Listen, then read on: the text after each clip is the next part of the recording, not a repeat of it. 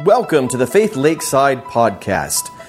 Each week you'll hear another great message that will help you know God and make Him known in your life. Join us each Sunday at 10:45 a.m. and throughout the week in small groups to make the most of your learning experiences. Now, sit back, relax with a great cup of coffee and a notebook, and enjoy this week's message. Of course, you guys are tired of hearing it, but I don't care. We are here to know God and make Him known. We want to grow in our own personal relationship with God through Jesus Christ and be equipped to go out and live the Christian life in such a way that we proclaim His name to everyone we encounter. As we are doing that and seeking to do that, we're trying to get more acclimated, more in touch with His Word in the book of Revelation. So if you have your Bible, I encourage you to open it up. We're going to be in Revelation chapter 3 today. Revelation chapter 3.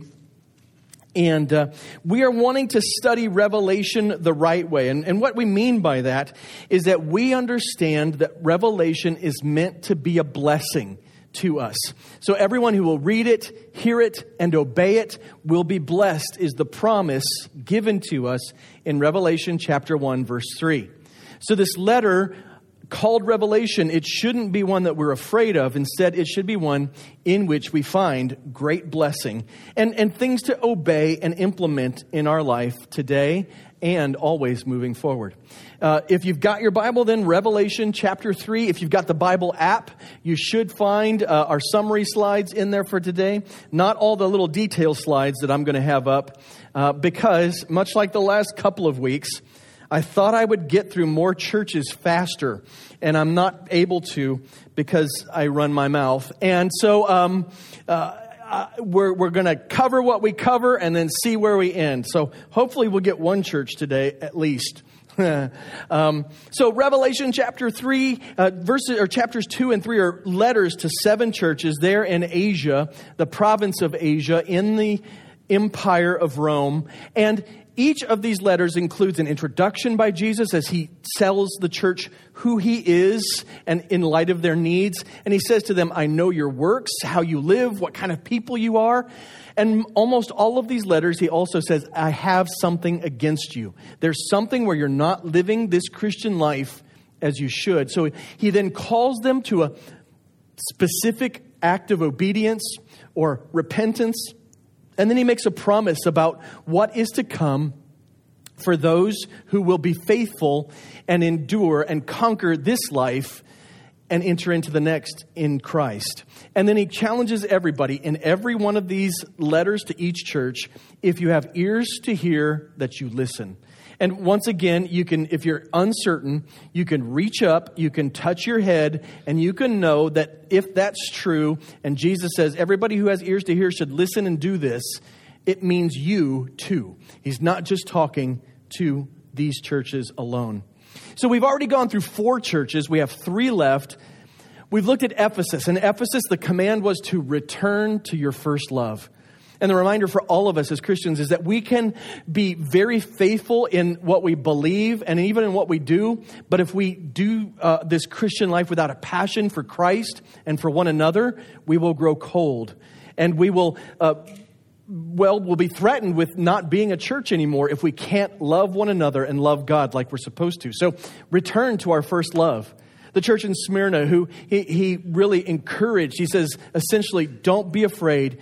Instead, be faithful. They were suffering under intense persecution, but from Jews and from Gentiles alike. And Jesus' only command for them is, listen, trust me, I got this. Turn away from the things of this life and simply be faithful to me. The church in Pergamum, his whole command is, repent. Turn away from the way that you're living life that's following after the ways of this world and instead turn back to me. To the church in Thyatira, a church that, like Smyrna, was undergoing persecution, his answer for them is, hold on until I come back. So now we get to chapter 3, and in chapter 3, verses 1 through 6, we see the letter to the church of Sardis. And Sardis was, in that mix there in Asia, and it was famous for its wool garments. It was famous for the simple fact that twice in its history prior to this, it had been invaded in the middle of the night, and its guards had been caught sleeping. And so the city had been invaded and taken over because of people who were supposed to be on the watch falling short of their duties. And so what we have here in Sardis is a church that is surrounded by, like all of the others, a Gentile, a heathen world, and they're struggling with their faith. And here is what Jesus has written to them. Chapter 3, starting in verse 1. Write to the angel of the church in Sardis. Thus says the one who has the 7 spirits of God and the 7 stars. I know your works. You have a reputation for being alive, but you are dead. Be alert and strengthen what remains, which is about to die. For I have not found your works complete before my God. Remember then what you have received and heard. Keep it and repent. If you are not alert, I will come like a thief, and you have no idea at what hour I will come upon you. But you have a few people in Sardis who have not defiled their clothes, and they will walk with me in white because they are worthy. In the same way, the one who conquers will be dressed in white clothes, and I will never erase his name from the book of life, but will acknowledge his name before my Father and before his angels. Let anyone who has ears to hear listen to what the Spirit says to the churches. So here Jesus writes to this church in Sardis, or has John write to the church in Sardis, and he introduces himself as the one who has the 7 spirits of God and the 7 stars. Now we might begin to struggle and wonder, what are the 7 spirits of God?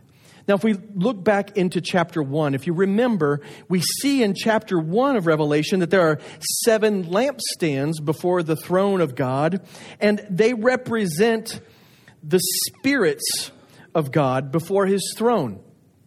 And we understand through other scriptures that this is a picture of the Holy Spirit. That the Holy Spirit is the perfect representation of God the Father, God the Son, the triune God. And these 7 lampstands represent 7 different aspects of the Holy Spirit.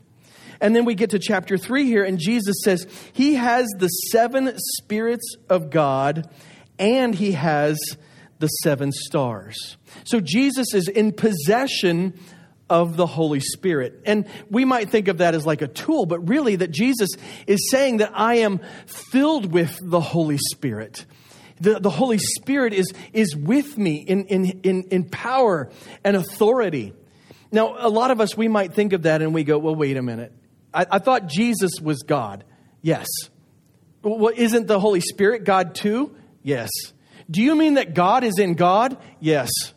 That's actually a doctrinal formula that we've built up over the years and understanding based upon Scripture is that the Father dwells in the Son, and the Son dwells in the Father, and the Holy Spirit dwells in the Father and the Son, and the Son dwells in the Holy Spirit, and the Father dwells in the Holy Spirit. And it's a concept. Here you go. It's your dollar word for the day. This is a dollar word. This isn't a nickel word. This is one that'll win you some points. It's called perichoresis. Perichoresis. And what does it mean? It means that the Father dwells in the Son and the Spirit, and the Son dwells in the Father and the Spirit dwells in the Father and the Son. 3 in 1. One God, 3 persons in perfect fellowship and unity, each dwelling fully within the other and being fully indwelt by the other 2. Now, we might look at this and go, well, where else do we know that the Spirit dwells? If you look around the room, if you have trusted Jesus Christ as your Lord and Savior, you can be confident that the Holy Spirit dwells within you. The fullness of God, by the power of the Holy Spirit, dwells within you and equips you and empowers you and matures you. But you know what's unique about our relationship with the Holy Spirit? We do not dwell within Him in the same way that Jesus and the Father would dwell within the Holy Spirit. Now you might say, Michael, you're just confusing me. And I'll say, that's okay. we'll stop here. If you have more questions about this concept and how the Trinity dwells within one another, we're going to get into a little bit of the scripture here in a second. But don't hesitate to come and ask me. I would love to talk doctrine anytime with anyone, especially if there's food involved. So, we see Jesus introduces himself as being the one who is filled with the Spirit, and he says that he has the 7 stars. And if we look back into chapter 1, the scripture itself tells us what the 7 stars are. What are the 7 stars? Well, they are, according to chapter 1, verse 20, the angels of the 7 churches. Now, what are the angels of the 7 churches? Well, there's been some discussion. Maybe they're an angel, like a guardian angel for each church. It could be that angel is simply just the word that we would use for messenger, and it could be representative of the pastors of each of the 7 churches. It really doesn't matter exactly who the angel is. What does matter, though, is this picture that Jesus is holding the angel for each church in his hand. Now, why is that significant? He has authority over all the churches.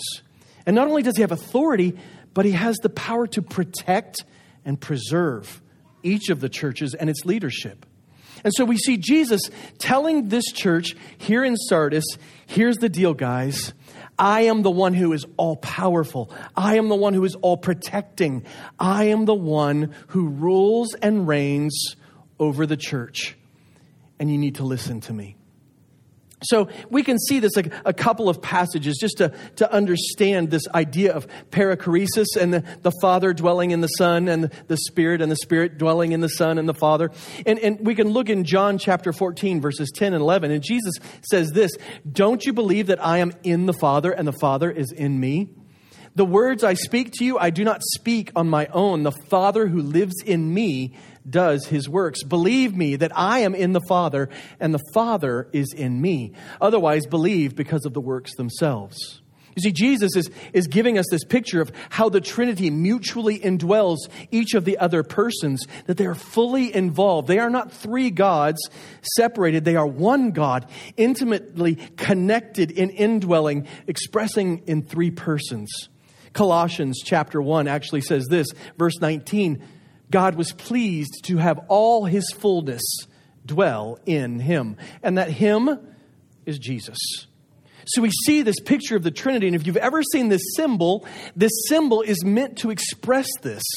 3 mutually indwelling one another and still one.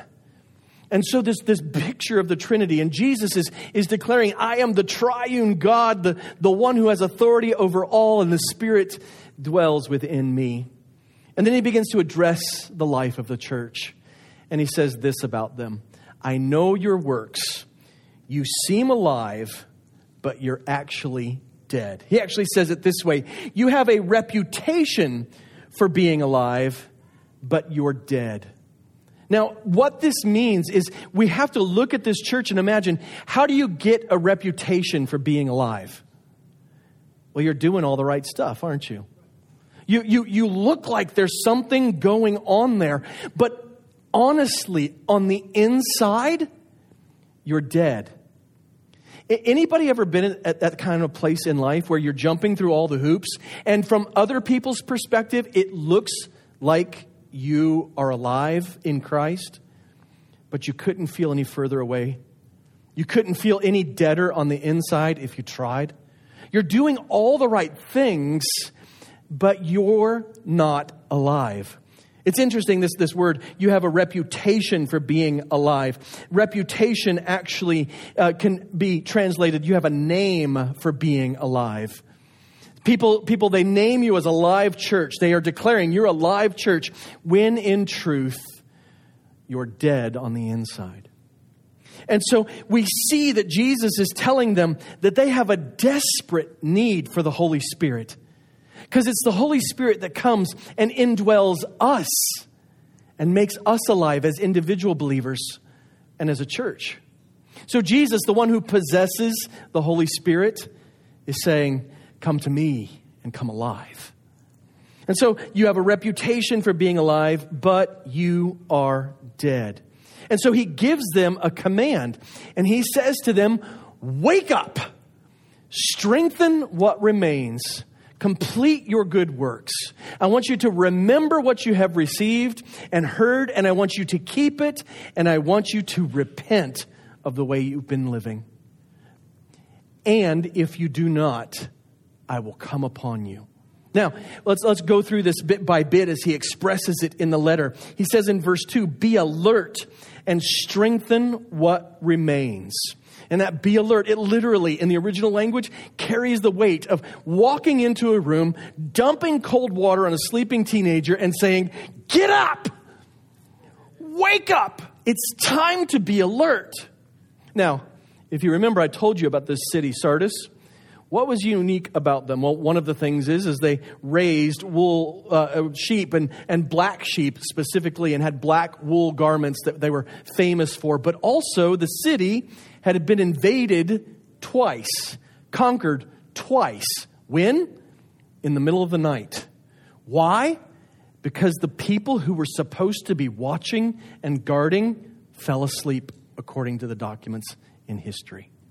And so this city, to their shame, had been conquered twice because people fell asleep when they should have been awake.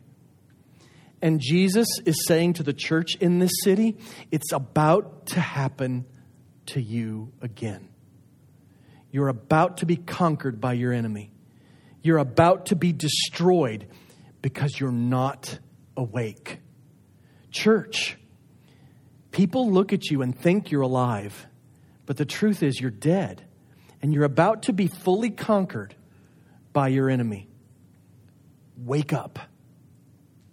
Wake up. Stop just going through the motions, but come back to life. Be alert. And not only should we wake up, but he also says, strengthen what remains. In other words, he sees in this church there's still a seed of faith. There's still a bit of life in you. And so it's your job to turn away from what you've been doing, to wake up out of the lethargy and the apathy that you've been living in. Wake up and start to strengthen what's right in your life. Start to strengthen what's right in your faith. Start to strengthen what's right in your church. Stop allowing yourself to just go through the motions. Instead, really come to life together. Now, what would that look like? For the church here in Sardis, we don't get a lot of detail, but can we imagine what that might look like for us as a church? If we who have ears to hear would listen and respond in obedience, it could be just unique how things might change as we wake up from just going through the motions and trying to preserve our reputation and instead get genuine about our faith in Jesus Christ. And as a people together, reject what culture tells us is okay. And I have to say, social media is so enjoyable and so deadly. You know, we get there, we get funny videos, we get to laugh at other people and their misfortunes. We get to look down on other people and the stupid things they post, right? And we get to read the news and wonder, Jesus, why aren't you coming back today? But I got to tell you, too often I see on social media, Christians sharing things that are lies straight from the enemy. Twisted up truths that are taken out of context and morphed into self-serving platitudes. And we are happy to be asleep. In fact, we encourage our sleepiness. We justify our apathy. We tell ourselves, well, trauma, or we tell ourselves, well, trouble, and we tell ourselves, I'm busy. But, you know, as long as I'm this way, it's okay. No. Jesus says, wake up. Get serious about your faith. Strengthen what remains. Complete your good works. He's calling the church to move forward in doing the right things. Not just fixing what you believe, not just feeling the right things, but begin to live out what you say is true in your life. Stop being apathetic. Stop falling asleep. And listen, for as much as I'm preaching to you, I'm preaching to myself. Understand that even someone like me, as holy and righteous as I am, even someone like me, I look at my own life and go, why do I compromise? Why do I spend this amount of time every day on Twitter? Now, oftentimes it's quiet personal time in a reserved room on Twitter, right? But if you get my drift, but still, why am I on Twitter? Why am I not reading Scripture? Why am I not getting serious about my faith? Why do I hold my tongue when I'm at a restaurant instead of sharing Jesus Christ? Why am I apathetic? Why am I walking through this life like a zombie, just waiting for Jesus to make things better? Wake up with me. Wake up. And do what you know is right. He says, you are about to die. Your faith is on the verge of collapse. Now you might go, well, yeah, but I know I'm saved and eternity is sure. Absolutely. You know what? If you have genuinely trusted Jesus Christ as your Lord and Savior, there should be no fear of losing your salvation. But there should certainly be concern of being faithful to your Savior. And if your faith and the practice of it is on the verge of death because of your apathy or you're making excuses, wake up. Wake up. And he says this, I have not found your works complete. I have not found your works complete. There's a little bit of negative, stumbling in there, but he's saying you haven't done everything you know you should be doing in your faith. We do not earn our salvation by good works, but good works should be present in the life of every genuine believer. James says it this way. James chapter 2, verses 17 and 18. In the same way, faith, if it does not have works, is dead by itself. You might say, but someone will say, you have faith and I have works. Show me your faith without works, and I will show you faith by my works.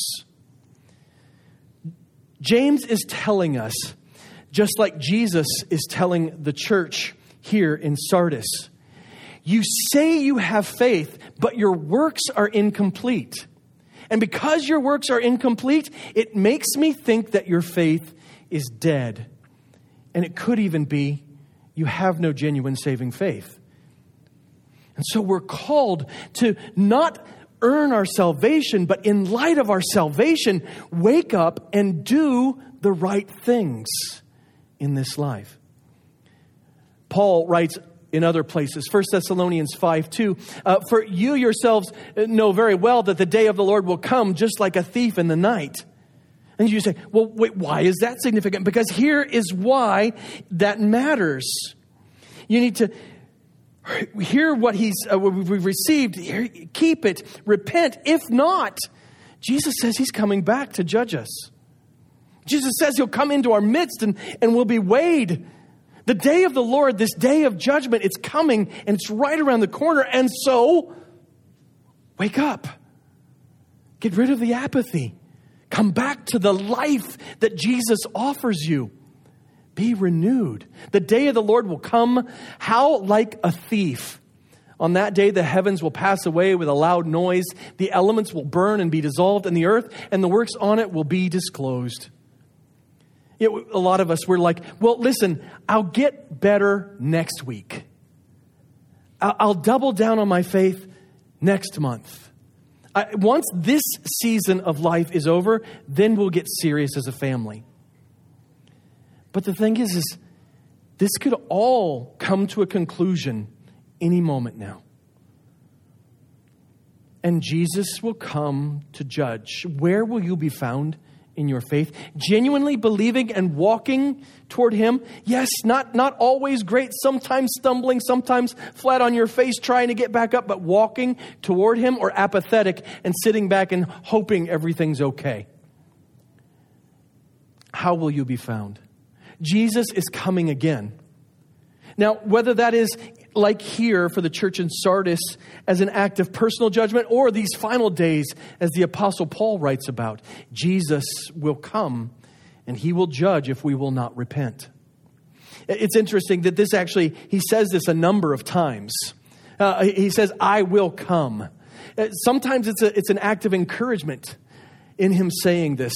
Chapter 1, verse 7, chapter 2, verse 25. A little later, when we get to chapter 3, verse 11, or chapter 3, verse 20, chapter 22, 7, 12, and 20. These are actually acts of encouragement saying, I'm coming for you. I'm on my way. But what's interesting is even to the churches here in chapter 2, 5, and 16, and chapter 3, verse 3, Jesus says, I will come in judgment for those who don't repent. I will come in judgment for those who don't wake up. I will come in judgment ultimately at the end of Revelation, in judgment over all of the world, which is an exciting thing for Christians and a horrific thing for those who are not. And so we're called to this life of waking up, strengthening what remains, because our works are incomplete. So we need to remember what we've been taught. Remember what we've been given. Look, some of us, we've grown up in church. We had great Sunday school teachers. Thank you, Sunday school teachers, all age groups. Thank you for investing yourselves. You are giving. Thank you for everybody who's ever taught students in any way within the church. Not students little, but you've had people as students under you, young or old. Because this is critical and it's important. You are helping them to understand the Christian faith. And those of you who have heard and received, keep it. Repent of how you're straying from it. Walk like you know you're supposed to, because Jesus is coming back. Now, Jesus goes on to say that, but you have a few people in Sardis who have not defiled their clothes, and they will walk with me in white because they are worthy. So we see here that Jesus is saying, okay, church, you got some issues, but there's a few of you. And what you need to do, the few of you who are still right, you need to hang on tight, because you will be deemed worthy if you remain faithful. You will walk with me in eternity.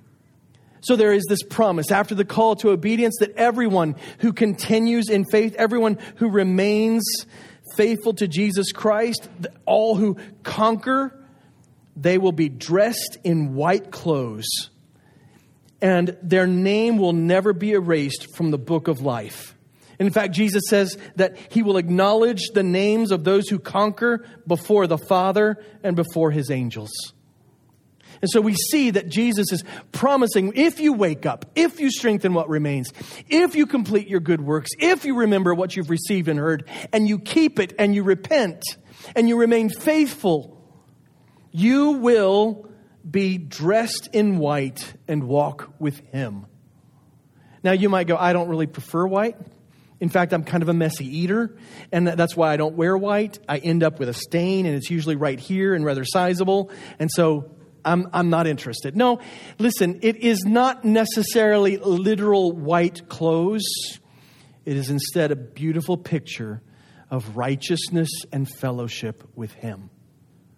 You, like him, will be holy. You will be made perfect. You will walk with him as he is now, complete. And so there's something to look forward to. It's no longer, I got to keep what I've got on clean. It is instead, I am completely clean before God and in perfect relationship with him. And he also says, not only will those who conquer be dressed in white, but your name will never be erased from the book of life. Now, we might go, wait a minute, what does that mean? Are there like literal books up there? Maybe.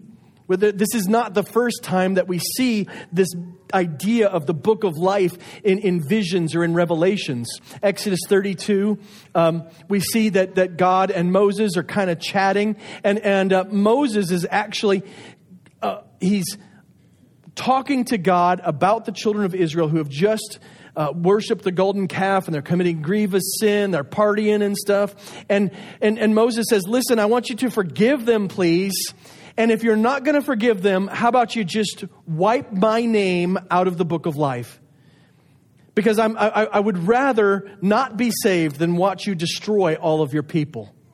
And here's what God says to Moses: whoever has sinned against me, I will erase from my book. And so there's this picture of the book of life. And when someone is in rebellion against God, their name will be removed from that book. But Jesus says here, if you conquer, if you remain with me, if you follow after me, if you wake up and you do what you know you should be doing, if you do that, your name will never be erased from the book of life. Your salvation will be sure. Your life in eternity will be promised and kept. Psalm 69 verse 28, it says, let them be erased from the book of life and not be recorded with the righteous, in speaking of those who rebel against God. Daniel 12:1 talks about the archangel Michael, the great prince who stands watch over your people. He'll rise up. There'll be a time of distress such as never has occurred since nations came into being until that time. But at that time, all your people who are found written in the book will escape. Your name being in the book of life, your name being written in God's book is an important thing. And so you want your name to stay there. And God is saying, if you remain faithful, your name will remain in the book of life. Now, there's also this picture. It's interesting. In this day and age, a city actually kept records of every birth and death, much like we would today, for census and tax purposes. Yes, they had to worry about taxes as well. And when you passed away, they would actually erase your name from the rolls of the city. And this is painting a picture of you no longer exist according to the city. And God is saying that's not going to happen when you're faithful with me. Jesus is saying, walk with me, wake up in your faith, and your name will never be erased from the rolls of my heavenly city. Wow. So I have set a timer. Those of you who don't know, I set a timer for 35 minutes. Last week, we were about this place, and I said, let's try one more church. And the sermon was an hour long, and I'm sorry. And so today, as hard as it is for me, we're going to exercise some restraint, and we're going to follow the timer, and we're going to try and rein it in a little bit, realizing we've got time to get through these churches. The church in Sardis, though, if we're going to really try and understand the whole picture, we come back to all that Jesus has to say. First, He is the one who is filled with the Spirit. He is the one who is the keeper of every church. He is in charge and can give life to those who ask. And He says this about the church in Sardis and about churches throughout history, and maybe even says it about some of us or all of us. You seem alive. You're coming to Bible study. You come to church when you find time. You look like you're a good person. You seem alive, but you're actually dead. Is that true for you? Is that where you're at in your spiritual life? Where people might go, yeah, you look alive, but you're dead on the inside and you feel it and you know it? Jesus' word for you today would be wake up. Stop being apathetic. Stop slumbering in your faith. Stop making excuses for yourself and re-engage with Him. He says, wake up, strengthen what remains. There's no denying that you have a relationship with Him, but you're slowly allowing it to atrophy and become nothing. Instead, strengthen it. Start working that faith out. Start working out your salvation. Lift some weights. Teach some Sunday school. Serve in children's church. Make some food. Say hello to people you don't know as well as you used to or have never known well at all. Work your faith out. Complete your good works. Remember what you've received and heard. So many of us have been given so many great lessons from God's Word, and we just let them go by the wayside. I went to a Christian school. We had chapel 3 times a week, and I slept through some of the greatest preachers in the United States in the early 1990s. Slept straight through them. I could have received so much, and because I was slumbering, it became of nothing to me. How many of us, we have these great words we've been given, great preachers. I'm not the best preacher, and I'm not the only one who's ever spoken into your life, but I know you've heard great sermons and you've heard great teachings, and yet you just let it sit and get dusty and dead. Remember what you've received and heard and keep it. And repent of your slumber and your laziness. And the promise is, if you do that, you will walk in white with your Savior in perfect fellowship when you've conquered this world and its ways. So, as we wrap up today looking at the church in Sardis, here is the simple summary of it all. Wake up. Remember what brought you to Jesus in the first place, and repent of the excuses you've been making and allowing yourself to sleep and slumber in your faith. Wake up, remember, repent. Now, if you're here today and you've never trusted Jesus as your Lord and Savior, it is critically important that you understand something, that just as He will come in judgment for the unrepentant church, He will come in judgment for you as well. And sadly, what Scripture tells us is that everyone who remains in their sin and rebellion against God, chooses their own way, refuses to trust Jesus as their Lord and Savior, will experience an eternity separated from God and others in a place of eternal anguish. That God created us in love, and He created us to have relationship with Him, but every one of us has rebelled against God, chosen our own ways, rejected His authority in our life, and in doing that, earned for ourselves that eternal punishment and the wrath of God. So that's not funny, but I saw something that was funny, and I'm sorry. The wrath of God is a terrible thing. And we've all earned that for ourselves, but God loved us so much that He sent Jesus. Second person of the Trinity, Jesus, fully God and fully man, lived a perfect, sinless life, died on the cross to take your place, took the punishment for sin that you deserved, was buried and rose again on the third day, and promised that everyone who believes on Him as Lord and Savior will be saved from sin and brought into relationship. And so if you've never, ever understood that, you've never made that profession of faith, or maybe you understood for a long time, but you know you need to trust Jesus as your Lord and Savior, I want to encourage you as we take a few moments to just pray that you would talk to Jesus about your salvation. Others of us, we need to wake up. And if you're asleep at the wheel and you're apathetic and you've got things you need to confess and remember and repent of, do that today. And I'll be up front here when we close in our last song, and you can come forward, and I'd be happy to pray for you, to counsel you. If you want to rejoice and share the fact that you've made a decision for Jesus, or that you've recommitted your life in some way and you need the church's accountability, we'll be up here, and we'd love to share and rejoice with you in that waking up and that remembering and that repenting. So, as the worship team comes forward, if everyone would bow your heads and close your eyes with me. And let's just spend a couple of moments. If you've never woken up from the slumber of sin and trusted Jesus Christ as your Lord and Savior, would you take a couple of moments and pray to Him? Confess your sin and your need for Him, and submit your life to Him as King and Savior. And if you have trusted Jesus, but you know you've been asleep at the wheel, you know that you have been asleep in your faith, would you wake up today, remember what He's done for you, and repent and come back and make not empty promises, but dedicate yourself to do what you know to be right in living out your faith.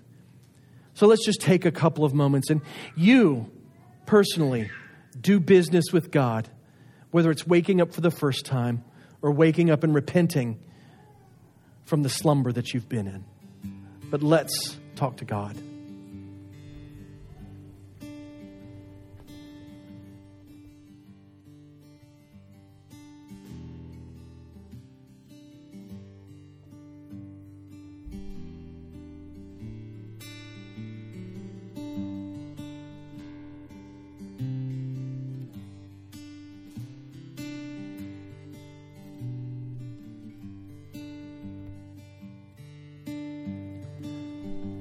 Lord Jesus,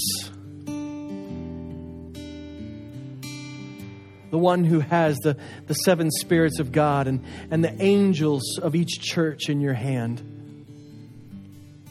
We know that you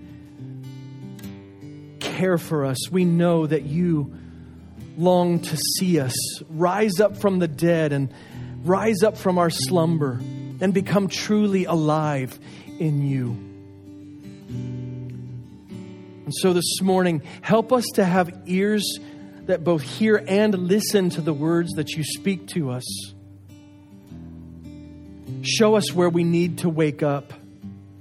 Show us where we need to stop making excuses for ourselves, allowing ourselves to be apathetic and not doing what we know to be right. Understanding that we're not working to earn our salvation, but instead we're working to glorify you and to be faithful Christians. Wake us up. Help us to remember as we turn away from the distractions of this life and back to you, that we might come alive for real. We look forward to the day when all of us who believe are dressed in white in your presence, and we can no longer have to worry about the sin that so easily trips us up and makes life so difficult.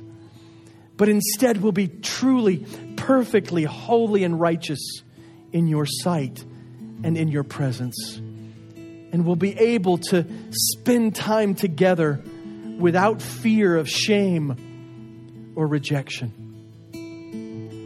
Thank you, Lord Jesus, for your power to overcome the sin that would have sent us to hell, but also the sin in our hearts that makes us feel dead today. Thank you for that. That you, when we confess and we repent and we wake up, can bring us back to life again. Help us to be alive. Lord Jesus, we know that when we remain faithful to you, that our name will never be removed from the book of life, but will be with you in eternity. Help us to find joy in this, to be comforted by it, but also to be convicted and take our walk with you seriously. May we wake up. In your name we pray, Lord Jesus. Amen. I'll be up here at the front. If you'd like to pray, if you'd like to share a decision you've made, whether for salvation or repentance, come on up and let me know. And let's rejoice together as the people of God. Let's stand together and sing our last song.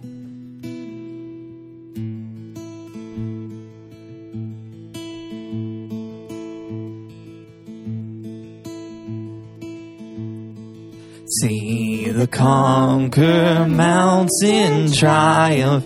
See the King in royal estates, riding on the clouds his chariot to his heavenly palace gates. Hark the choirs of angel voices, joyful hallelujah sing.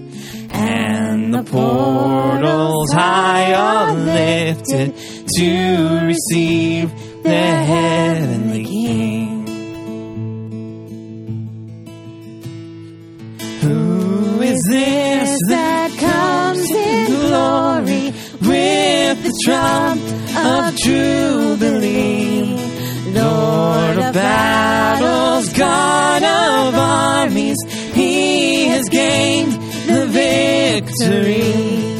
He who on the cross did suffer, he who from the grave arose, he has vanquished sin and Satan. He by death has spoiled his foes. They race to the tomb. Angels stood by. Mary was weeping for the empty inside.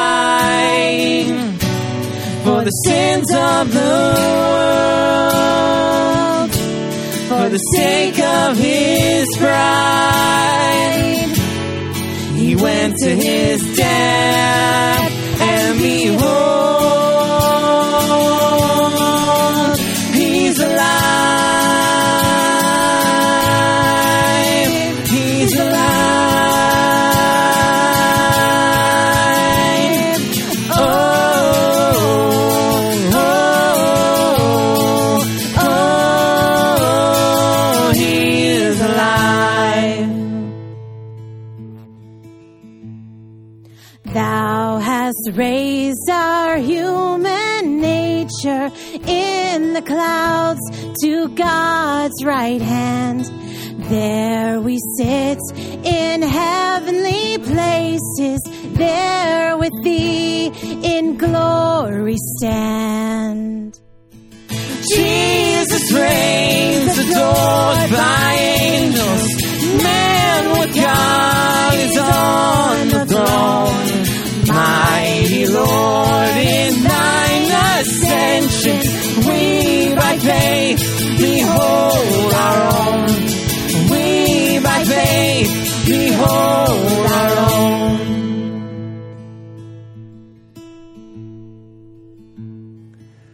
As we look at Jesus and the promises he has for us, we can confidently know that those who wake up and repent and return will be restored and clothed in white on that final day. May you see Jesus this week. May you respond by waking up and coming alive, and be ready to serve him as you know he's called you to. God bless. We'll see some of you guys downstairs for the VBS meeting as you repent and remember and do. And then others of you throughout the week. Still looking for volunteers for that kids ministry stuff. So check in with Missy downstairs if you're interested. God bless.